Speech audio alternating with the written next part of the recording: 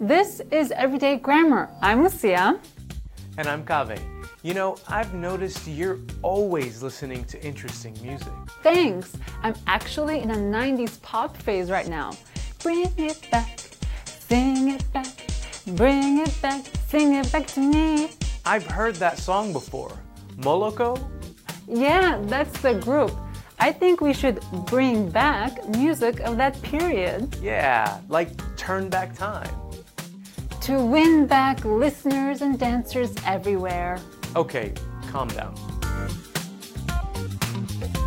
Phrasal verbs that use the word back are really what we are talking about today, not music.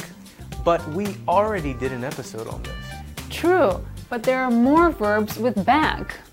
Okay, then you should know that when the word back comes second in a phrasal verb, it usually means again or return. She gave the jacket back to her sister. There is a storm coming. We need to turn back. After you use the key, please put it back.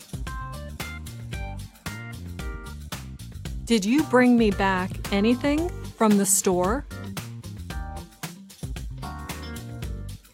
We have to work hard to win back their support.